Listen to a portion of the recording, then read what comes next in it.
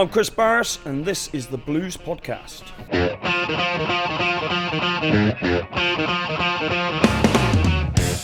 Hey Chris, how you doing, man? Welcome to the Blues Podcast. Nice to have you here on the sofa. Yes, thanks for having me.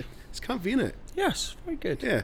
Later on, I'm going to get you to lie down with your head on my lap, and we can really get into the grit of everything. But why don't we just start off with the early days, like the real early days? You grew up in the southwest of England, right? Yeah. How did that work out for you? I mean, I think it's a pretty good place to grow up. You know, spent a lot of time at the beach and things like that. And you know, when the sun's shining, it's a beautiful place. Is that very often? Well, yeah.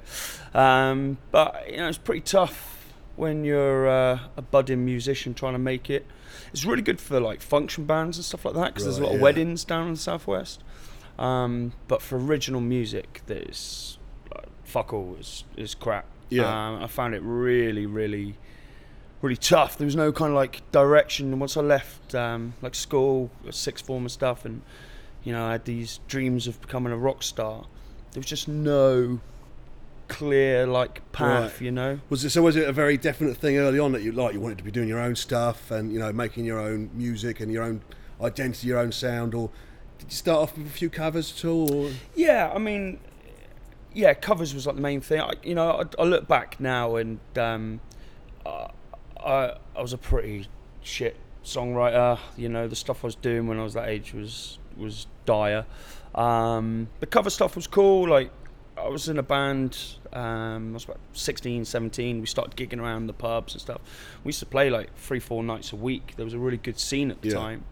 And we were earning good money. And, you know, I started doing some originals, putting them in. And it was okay, but like I said, it was quite weak. I was much more about, like, at that time, more about like the performing. I loved performing. I wanted to be a rock star. I wanted to be on the big stage.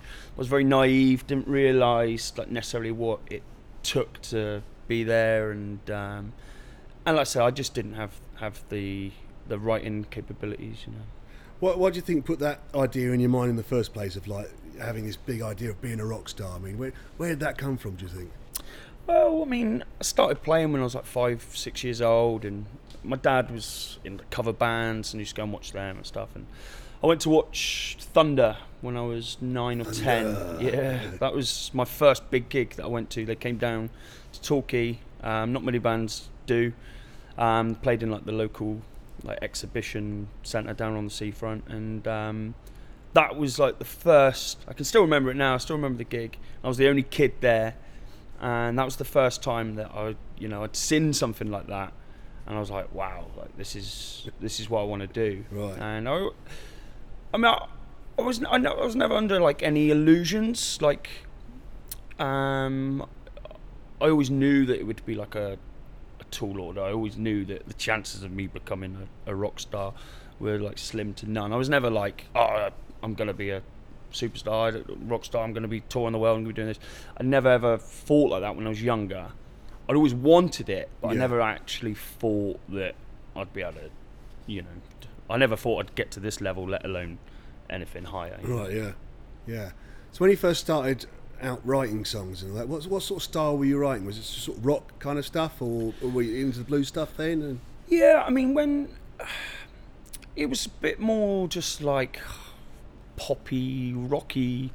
There's always like blues elements in there because that's what I grew up listening to. Yeah. But yeah, it was a lot more like poppy, rocky.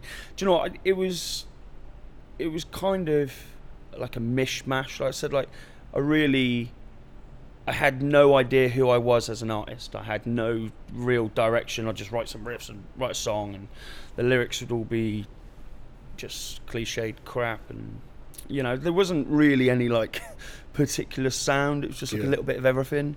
At that time when I was younger, it was only once I come back and I started writing songs like for me, and like more as like an emotional thing, as like a release or something like that. Like a therapy almost. Yeah, that's the word I was trying. Yeah, yes, exactly. You know, so once I stopped like with all the fighting stuff, and I just started writing some songs again, and I just found that I had more substance there. I had more meaning, and what I was doing was kind of a bit more purposeful and a bit more, don't know, like,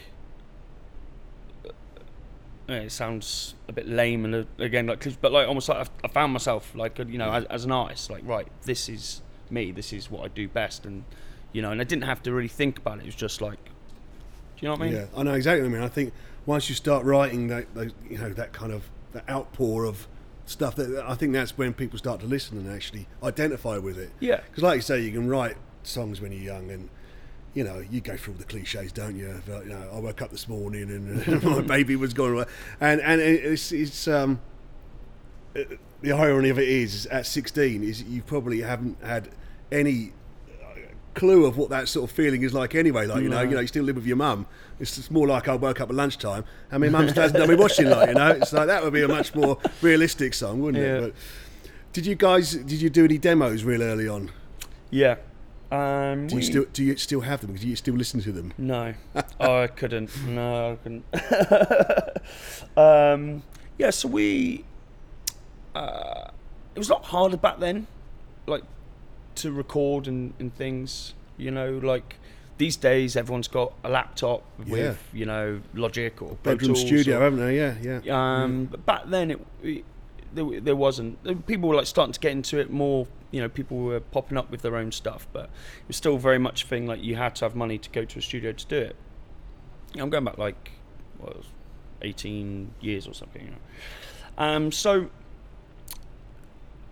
I didn't have much money to get any studio time or do it properly, and we were playing in a bar one night, and there was this guy dancing all night, and he was in like this white, like, linen, like, suit, and he had a red wine and was like really tanned, and he was dancing around, and we were in like this really rough, like, pub in Brixham, like absolute shithole, and he came up to me after and was like, look, I'm setting up this music company. It was a bit of everything, like management, just help promote bands, and you know, he's basically just like a massive music fan. He had a little bit of money for he did work on like yachts and stuff like that. He still does, actually. I spoke to him the other day, but and you know, gave me his card, and I thought nothing of it. I gave him my card, and about 3 weeks later he rang me up and said, oh, do you remember me? You met me in the bar. I was like, do you have any demos or anything like that? I was like, nah, I just haven't been able to afford any like studio time.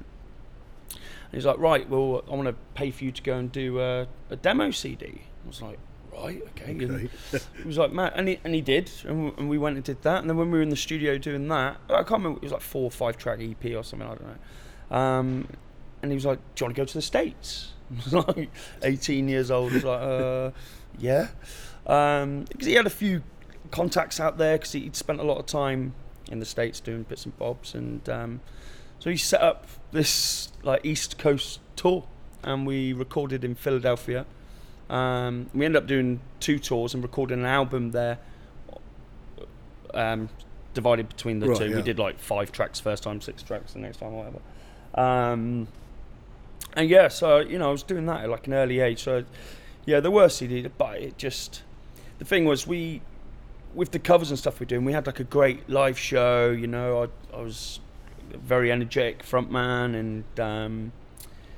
and people used to really like lap that up, but the original material wasn't strong enough for it to ever get anywhere, you know. At the time I didn't realise it, had a lot of people around me saying like, oh, you're going to be a superstar, you know, and you're 18 years old, like, you believe it, you know. I started to think, oh, you know, shit, I'm going to be a rock star. And then things didn't work out, and it didn't go to the next level, and we were all kind of like, well, what do we do next? And then, you know, I just didn't want anything to do with the music industry after that. Do you remember a sort of point, do you remember a particular time when you realised the reality hit and you thought, shit, this is not going to happen, this is actually much harder than I thought? Do you remember that? Yeah. Was there like a moment, or was it just a gradual? I mean, it was kind of gradual. It just kind of like just fizzled out, and it was like, well, we don't know what to do, like, you know. And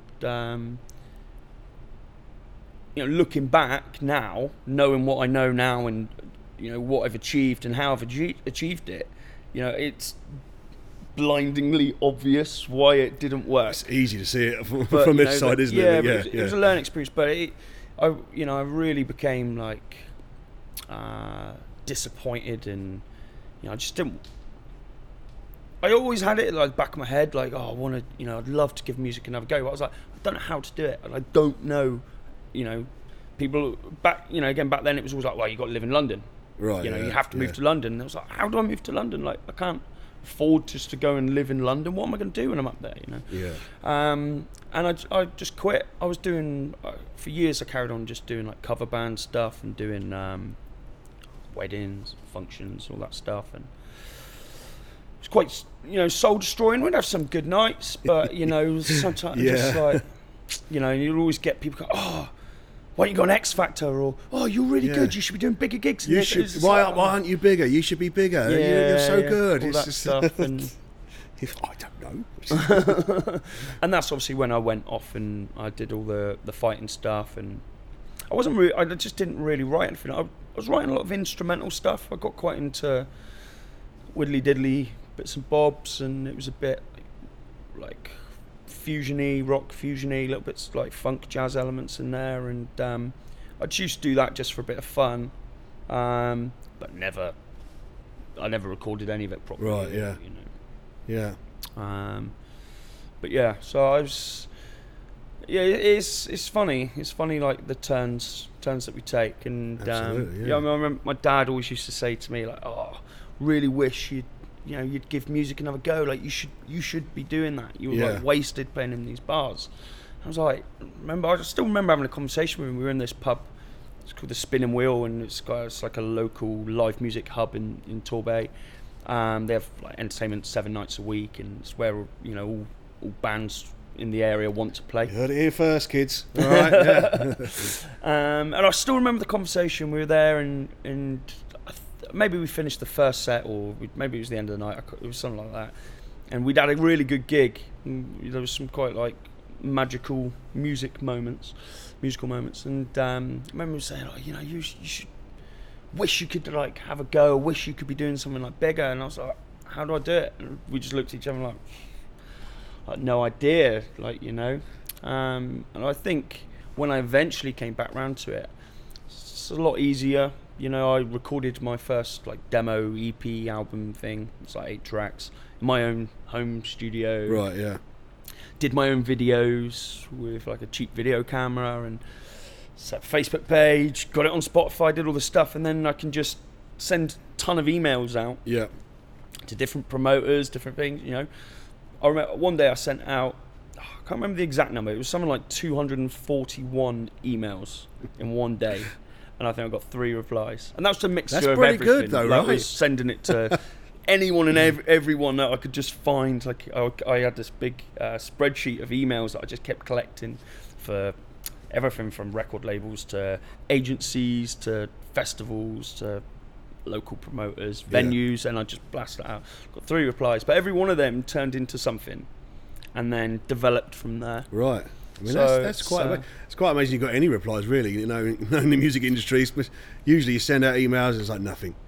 Phone up, nothing. It's like, I think you did really well there.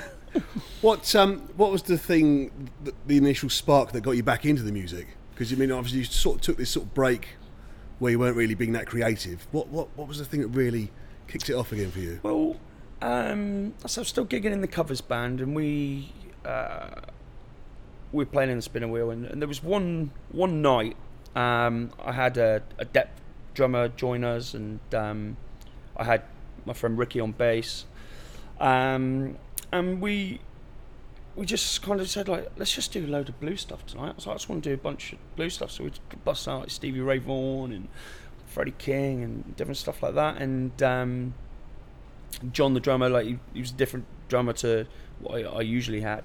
And he was like really into bluesy stuff. So it just kind of like worked. And we finished that. And I mean, those gigs were always just like a bit of a piss up. It was nothing serious, right, yeah. You know.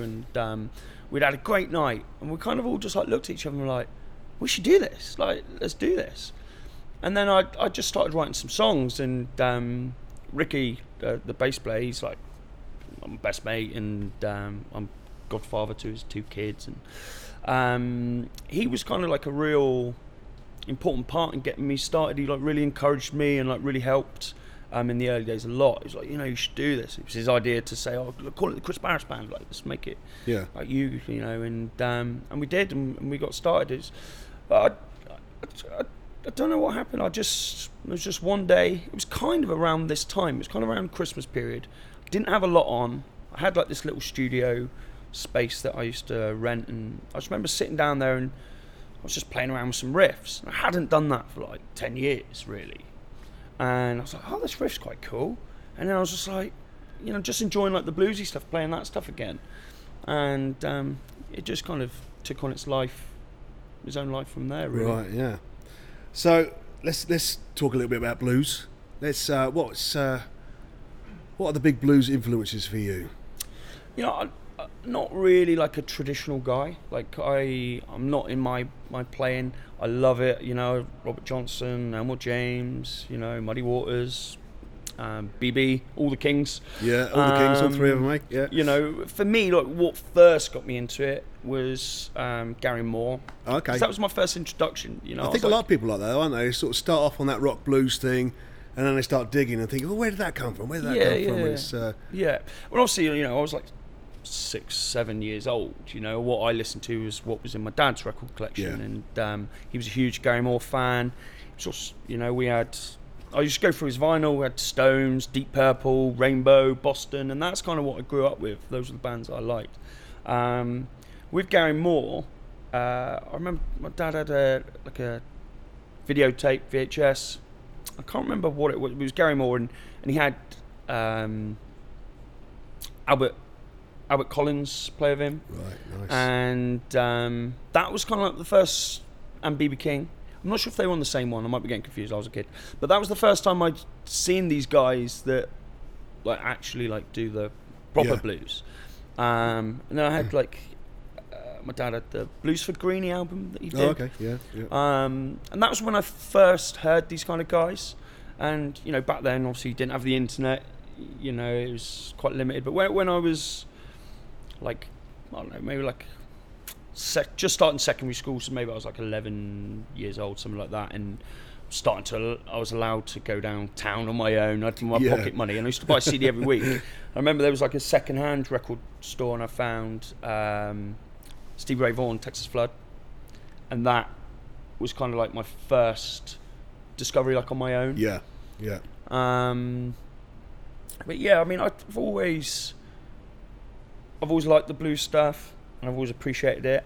But like me as a player, I've been influenced by so many different people. You know, I was really into like classic rock, and every year I used to get one of those compilation albums on like cassette. It's like best rock anthems ever. I'd get one it would normally be like a double cassette. Yep. And I'd spend the whole year like rewinding, play, rewind, like learning the licks. And that's kind of what I grew up with. Then once the internet became a thing, I was probably mid-teens, maybe early mid-teens, by the time we actually had a PC at home and we had the internet. Little dial-up broadband. Not broadband, just dial-up. Just dial-up, yeah. Horrible. Where like no one else in the house could use the phone. Exactly, yeah. You're on the internet. Yeah, you're on the phone, I'm trying to get on here. Well, and then I started finding, like, you know, I'd read like magazines and you'd hear names like, you know, Joe Satriani's the best guitar player in the world, Steve Vai's the best guitar, and I was like, who are these guys? Like, you know, I'd always thought Gary Moore was the best. And then I started listening to this and I was like, what are they doing? Like, I've never heard anything like this on a guitar before. And I kind of, when I was about 13, 14, I was pretty good. I was a pretty good guitar player in the rock blues genre. I could, you know, play everything. I was pretty proficient, and you know, I kind of thought I knew it all, you know, because everything I could listen to, I could play. There was nothing that I could listen to on any of those compilation tapes that I couldn't play. And then when I started hearing like Satriani and Vai, and I was like, what the fuck is this? Like, I can't play that. I don't even know what those sounds are. Like, where's that coming from? And I discovered those guys, and then Malmsteen, and then I got even deeper and got into some of the more like jazzy fusion guys like Greg Howe and Tony McAlpine and guys like that. And then I went even more like proper jazzy, Kenny Burrell and Wes Montgomery and Joe Pass, and started like really getting into those guys like my late teens. So I've really tried to have like an eclectic like mix. I've never been like an amazing jazzer. I did couple of years, I did quite a lot of jazz gigs, duo, trio, and like quartet stuff. Right. I was always a blagger. I'm not.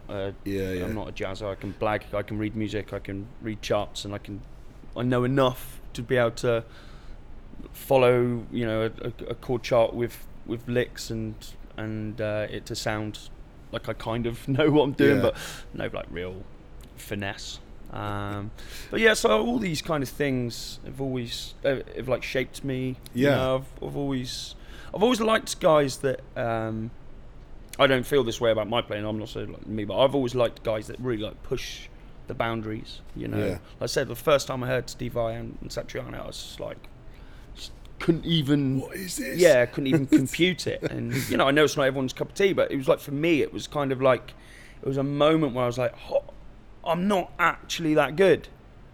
Like, there's stuff out there that I just don't know how to play. You know, and I just hadn't been exposed to it. I didn't. You know, it's so much easier now. We've got everything at our fingertips. Yeah. Everything's in our face. It's all on our little devices in our pocket. Pocket computers. Yeah. But it was different back then. It was just names that you'd read in a magazine, and you know, if you didn't go out and buy a CD, you know, 13, 14 years old, I didn't have loads of money. I couldn't just go and buy tons of CDs. You know, I could buy. Yeah, I mean, you literally had to pick one a week, didn't you? And it was like you took a chance on that. Yeah. Never heard it before. Take a chance on it. It's like now you can just instantly download anything, you know, just by speaking the name, really, can't you? It's a very different world, isn't it? Yeah. Coming right up to date now with what you're doing now, I mean, obviously, you know, you've sort of blown away the blues market completely, but I mean, you've got so much more to your playing, don't you? How would you sort of categorise yourself musically these days? You know, I don't want to like pigeonhole myself to anything. You know, I don't like being called a blues guy because I don't feel like I'm a blues guy. I know blues guys, you know, real blues guys, and I don't like that. There's definitely a large part of the blues community in the UK that have rallied behind me and like become great fans, and that's great. I love that, and there is the blues influence there. But you know, people say, "Oh, blues guitarist Kris Barras." I always like cringe a bit. I'm like, "Oh, I'm not," because I know, you know, I play with Billy Gibbons. That's a blues guy. Like, right, you know, that's a guy that lives and breathes it. And I you know, I almost feel like a bit of a fraud. You know, I'm like, I don't feel like I'm deserving of that. And you know, it's not necessarily like what I do. You know, it's such a more of a broad thing, but I just think people categorise me however they want. You know, it's music. Yeah. You know, there's riffs. There's two solos. Types of music, right? There's good and there's bad. That's it, really, isn't it? So you know, I do see like, you know, my fan base, like people that come to see us and stuff, and it's quite a mix. I've got, you know, rock fans, you know, that maybe seen us like support like Black Stone Cherry or anything like that. You know, and they're like more like heavier rock fans, but they kind of latched onto what I do a little bit. Then there's blues fans that maybe like, you know, I think the die-hard blues people, they wouldn't have ever liked what I do. You know, it's not, I can't see it appealing to them. But I mean, some of the more open-minded ones that are into the more rocky stuff too, they've definitely come along. And then I've got quite a lot of just like general guitar player fans. Right, you know, guys that just like guitar music, like they're players themselves, and you know, I get a lot of messages from guitar players and things like that. And so that's quite cool. I quite like that. Do you ever you must always get the question, you know, I get this all the time. People come up to you and go, "Oh, my son's learning to play guitar. What do you think you should do? What's your advice for young guitar players?" I always say, don't do it. I always say to get a good teacher. Right. You know, I think I think the internet's great for learning and things like that, but I think for a child, that should like be like supplementary. You know, do your extra stuff, go onto YouTube or whatever else you do to learn. But I think, you know, a good teacher. I had a couple of really good teachers when I was younger. I had one guy. He ended up moving away, and I've never seen him since. You were that bad, were you? Scared him away. But I mean, he was great. I was like, you know, 9, 10 years old, and he had me like sight reading and just like fluently sight reading at that age. Right. And then he moved away, and then I just kind of stopped doing it, and I had to like relearn when I was doing GCSE music. I had to like really like knuckled down it, and I was better at reading music, because he was just such a good teacher. He got me doing it all, and like really structured. And yeah, he was called Gary. I don't remember his surname, but Gary, but yeah, if you're out there, get in touch, eh? Get in touch. But yeah, he was great. I had a couple of really good teachers, all brought like different things, and that's the first thing I say to anyone: like, get a good teacher. It will make a difference. Someone that can put the structure in there, because guitar playing isn't easy. It depends how good you want to get. If you just want to strum, you make it look easy though. But it is, But yeah, that's the first thing I always say. Don't forget, subscribe to the Blues Podcast. All right.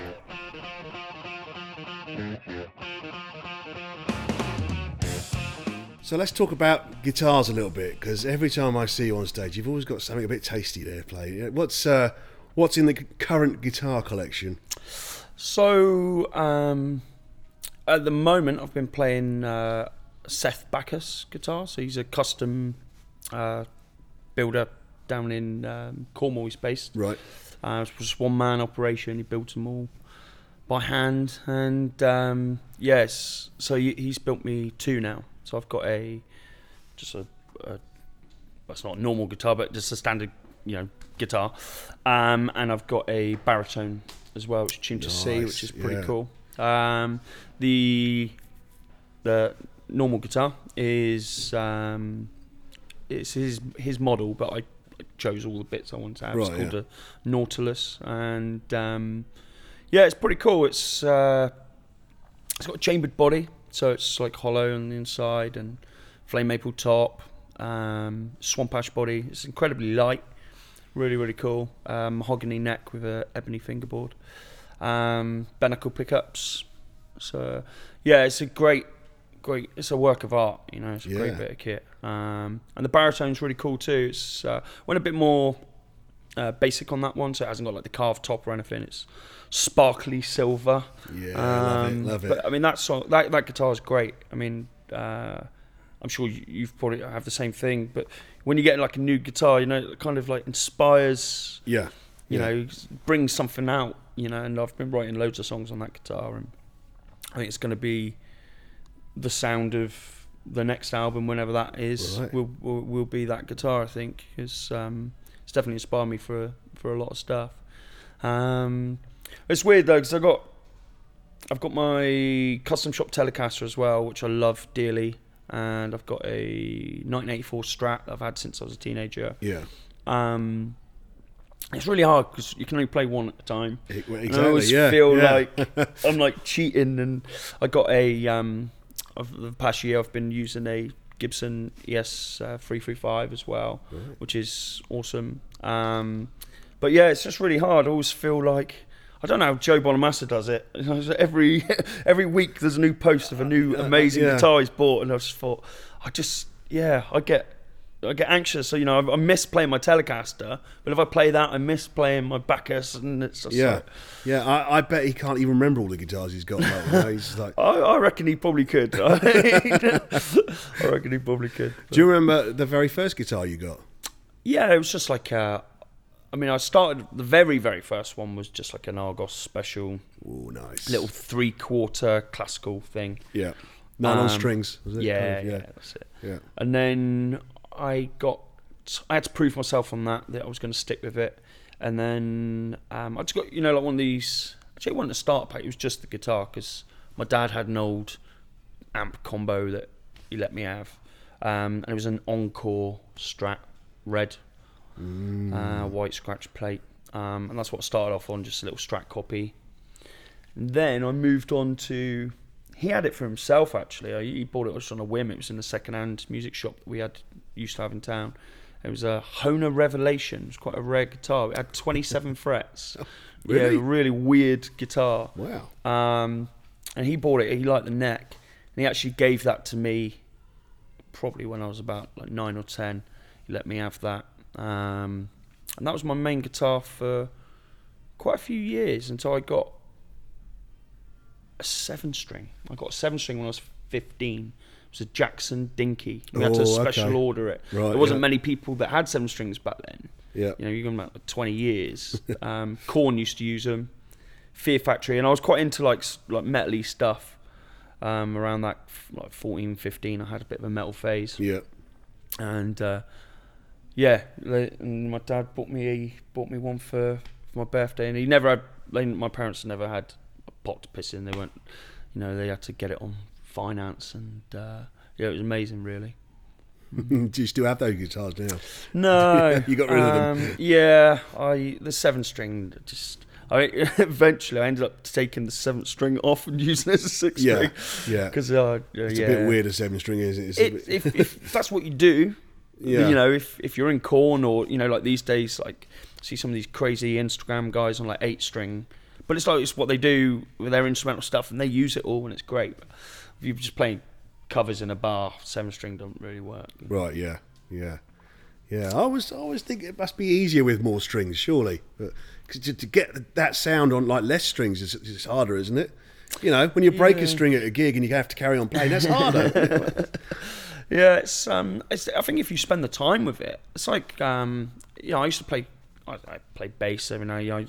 For a while, I was playing bass in a band, and I went from 4-string to 5-string. And at first, it was just like the string. It was just like a thumb rest. Right. Yeah. But then once I actually started using it and realizing the possibilities and how much easier it made things. If you was on a normal 4-string and you were playing up here, and then you'd have to come down here on a 5-string, just do that.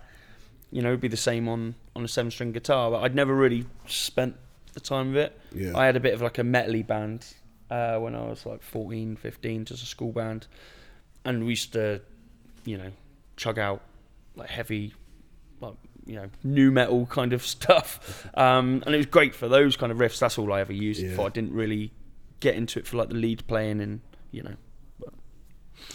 Is there a guitar these days that you sort of aspire to? You think, that would be the absolute holy grail if I could get hold of that.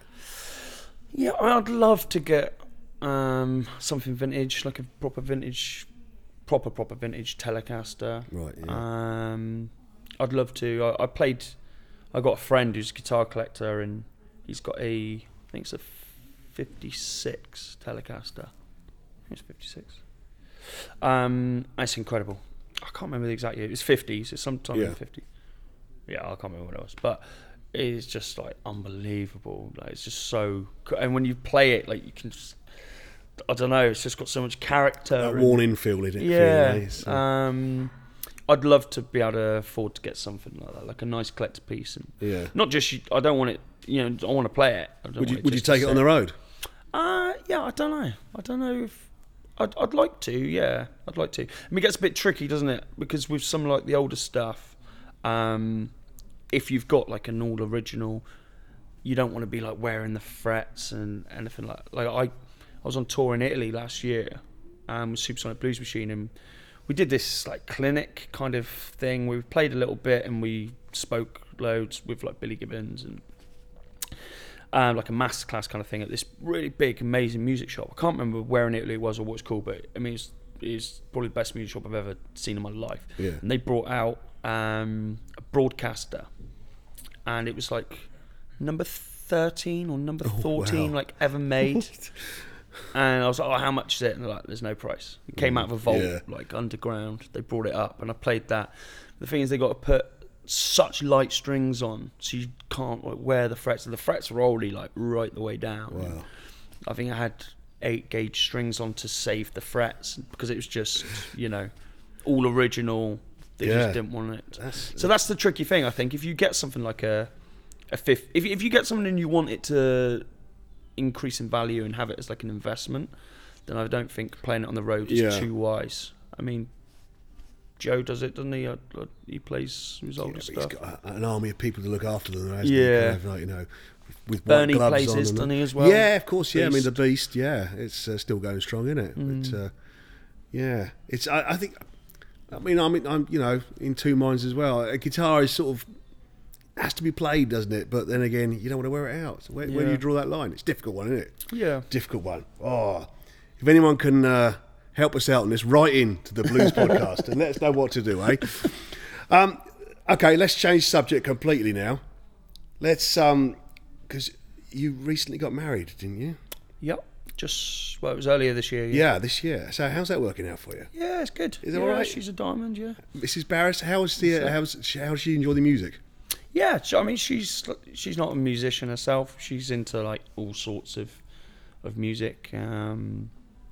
We share some tastes, some we don't.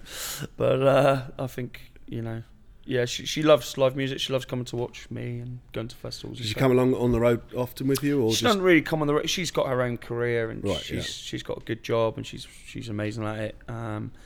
So no, she doesn't. She's flown out to like. We did a festival in Madrid this year, Supersonic. She flew out to that, and bits and bobs she'll come to. But yeah, it's quite hard to get the schedules to line up. Yeah. And obviously, you're being away from home quite a lot now as well. At the moment, I mean, is that okay? Yeah, it's tough. The modern technology helps a little bit, right? But it's tough. I think we both agree that it's actually like really healthy because we, the time apart, we kind of like really appreciate each other more. Like Absence when I'm back, makes the heart very it's fond, still right? hard. She gets a bit twitchy around the once it gets like 10 days, 2 weeks. She's kind of like, I want you to come home now. So if we're doing like a 3 or 4 week like stint, I'm not like that gets a little bit harder. But yeah, I mean, it's easy for me to say, but I think I prefer it. I mean, before I was a touring musician and I was working at the gym, we could go like 2 weeks without a night together, right? We'd live in the same house, but I'd work like kind of like split shifts at the gym, so I'd do like PTs in the morning, do my like 1-to-1 sessions in the morning, finish around lunchtime, and then I'd be home, and then I'd go back down to teach like the public classes in the evening, get home 9 o'clock, 9:30 or whatever it would be, go to bed because I've got to be back down the gym 7 in the morning. So we could go quite a long time without spending any time together. But then like now, I finished touring. I'm at home for 4 weeks it will be by the time January comes around. So I've got a month off where I'm at home and I can fit around. There's little bits, I'm up here. I had to come up here and talk to you. Yeah, I know. But little bits like that. But yeah, we get a lot more like actual quality time. I mean, we just last week or the week before, I think it was last week, we just went to Spain for 3 days. Right. She had a week off work and it was just like, booked in, and I was like, let's just go somewhere. And we just looked through the flights. It was Monday night. I looked what available flights we had on a Tuesday that had to come back on the Friday because I had a gig in France on the Saturday. And the only one that kind of tallied up was going to Malaga, so we went there for 3 days. We can do things like that, which if I worked at the gym, I wouldn't do because I've got classes, and when I was self-employed, you don't really. Well, I definitely didn't. I didn't ever take any holiday unless it was like we've booked to go on holiday. Yeah. I wouldn't have any time off. I'd never take a week off and just sit at home, Yeah. So I think we get a lot more like quality time, Yeah, it's tough. I miss her. I miss the dogs. But yeah. How does she get on with all the extra female admiration that you get on the road, like the bras and the underwear being thrown on stage and stuff, all this kind of thing? I'm not sure there is much. I don't know. She doesn't make an issue of it. She's very supportive, and maybe inside there's something I don't know, but yeah, she's great. She's really supportive of it, and she's seen me. Obviously, when we got together, I was Kris Barras, the cage fighter, fight promoter, fight coach. So she's kind of seen it from the start, and she's proud. She's seen how hard I've worked, and she's seen it build up from, the very, very beginning. Right, yeah, it's fantastic. You mentioned it a couple of times. Let's talk about the Supersonic Blues Machine. Yeah. Of course, you're working with those guys now. How did that come about in the first place? Well, obviously we're on the same label. Yeah. And they... Lance Lopez, who's their frontman, had left the band. He wanted to concentrate on his solo stuff, and they were looking for a new front person. We didn't know this. It was all kind of, behind the scenes secret. It wasn't public knowledge. But they had a tour booked, and they were playing at Shepherd's Bush Empire. Yeah. And so my agent at the time was pushing for us to be the support act. Then it kind of all came out. It was like, well, we haven't actually got a front man. They've seen some videos. Guys from the label got involved, my agent got involved, everyone kind of got involved and said, look, Kris could be the right guy. They saw some videos, they liked what they saw, and we had some phone conversations. I went out to LA, had a jam with them, met up with the Reverend himself, Billy G, and it's gone on from there. Was it must be quite a high pressure gig going into that, surely? Yeah, the first gig that we did at Shepherd's Bush Empire, it was like, I think I was there actually. Cool. Yeah, it's probably the most nervous I've ever been for a gig, but it was the nerve level that I had was the same as like when I'd had like title fights. Right. It was the same. I had that adrenaline, and it's like, I could like feel it all course. I can still remember it like backstage, and I was thinking, shit, I'm on in 15 minutes. Like, I was doing my vocal warm-ups, and I could just feel like the adrenaline just surging through, like I was about to have a fight. It felt exactly the same as like my pre-fight routine, and I kind of applied the same mental things that I used to. I would always like tell myself, like, it's not nerves, it's your body just getting ready for battle. It knows you've got something big about to happen. It's just getting ready to help you through it and make sure that you're 100%. And I felt great as soon as I stepped out. We started the first song. It was like, it was just great, and I loved that gig. It's it'll go down in history as one of my best ever, I think. Well, everyone was behind you, and everything. Yeah, come on, Kris. Yeah, I think it was quite good that it was like in the UK. I mean, like most of the crowd probably didn't even have a clue who I was, but there were an element in there that knew of me through the Kris Barras band, and I could definitely feel that energy and that love there. Right. Yeah. What do you think the best thing is that you've taken away from the Supersonic Blues Machine? What's been the thing that's really the money? You've learned the money. There's money in music. When did this happen? Yeah, I mean, all jokes aside, actually, like that band has been like a savior for me. The KBB's like a growing concern, and it's cost me a hell of a lot of money, and it's been really tough, and it's getting okay now.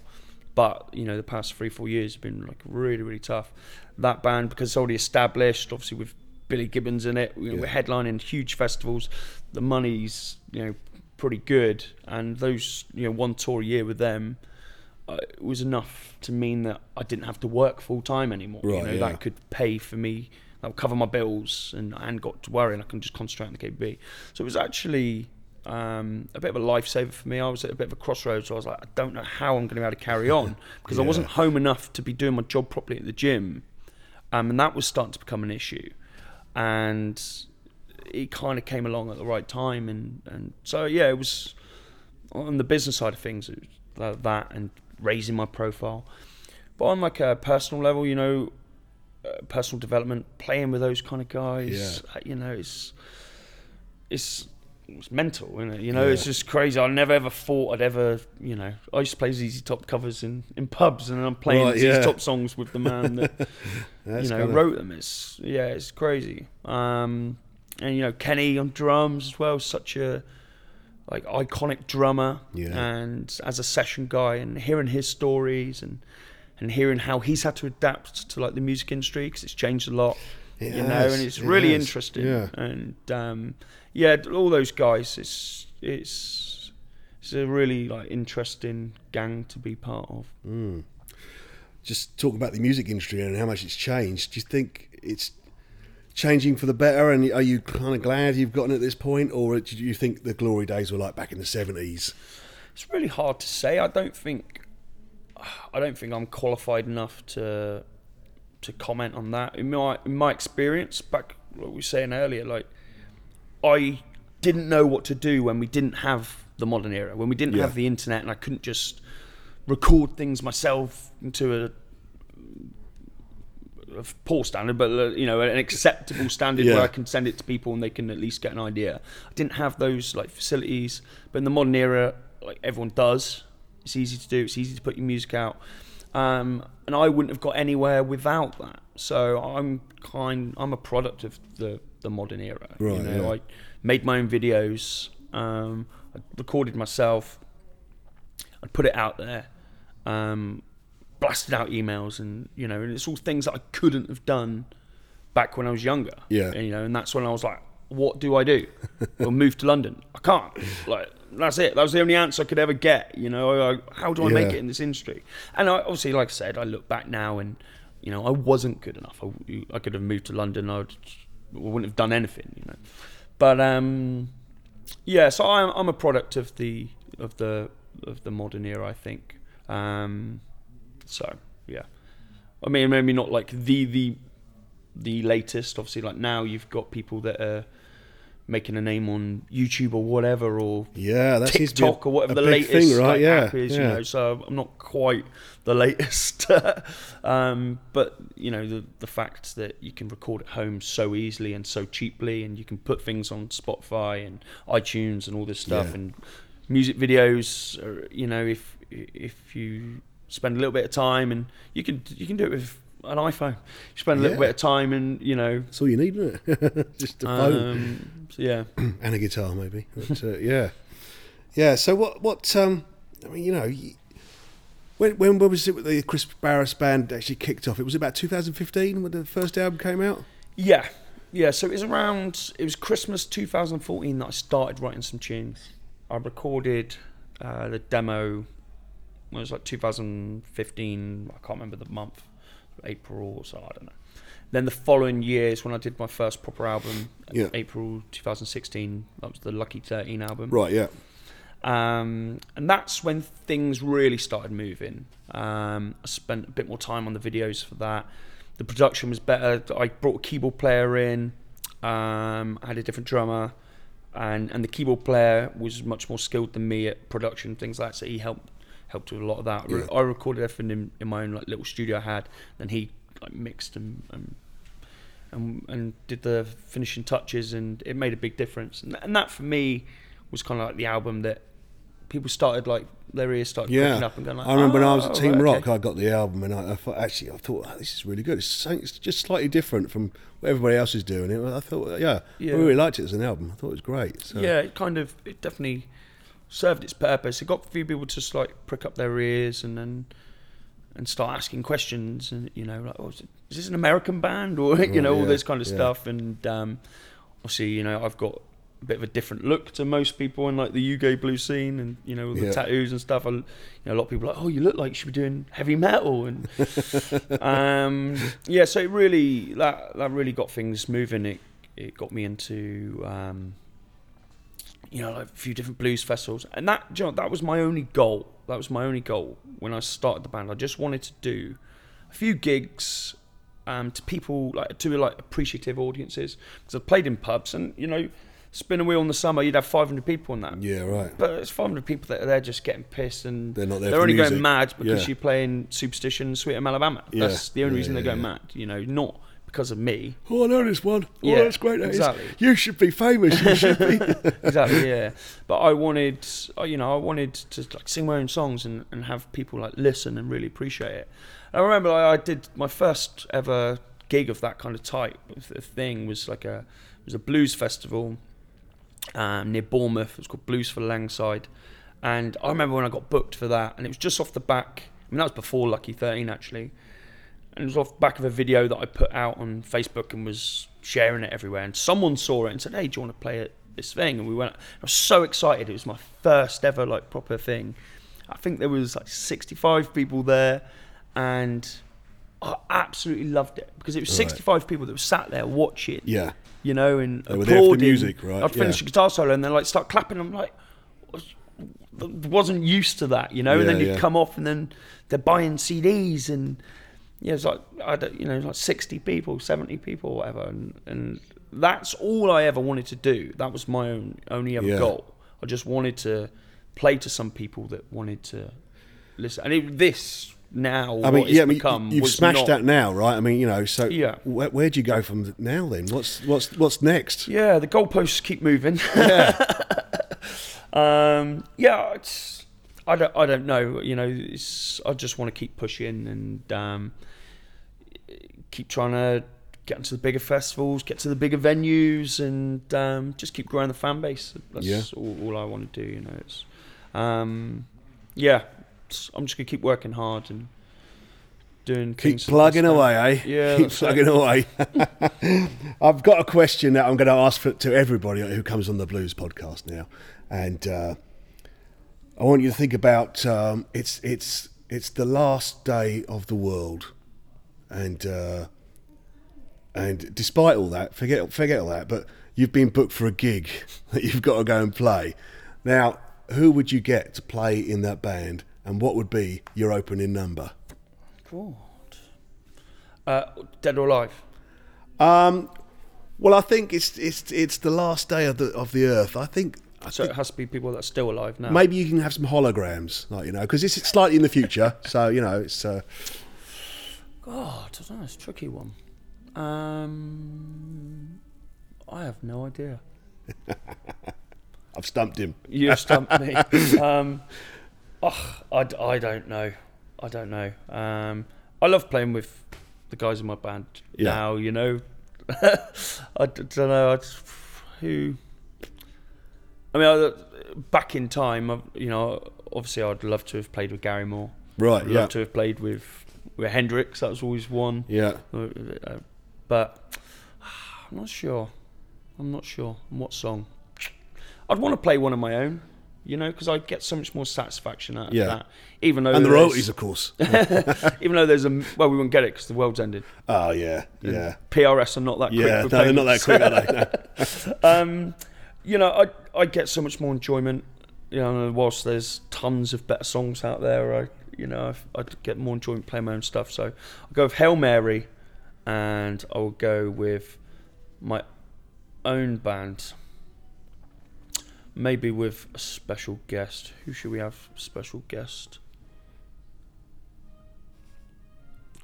I don't know. Let's just have it. It's my own band. My own band playing Hail Mary. That's pretty good, eh? Yeah. Yeah, I mean, that's... If I could have dead people, I'll have Hendrix and Gary Moore up there with me. Yeah.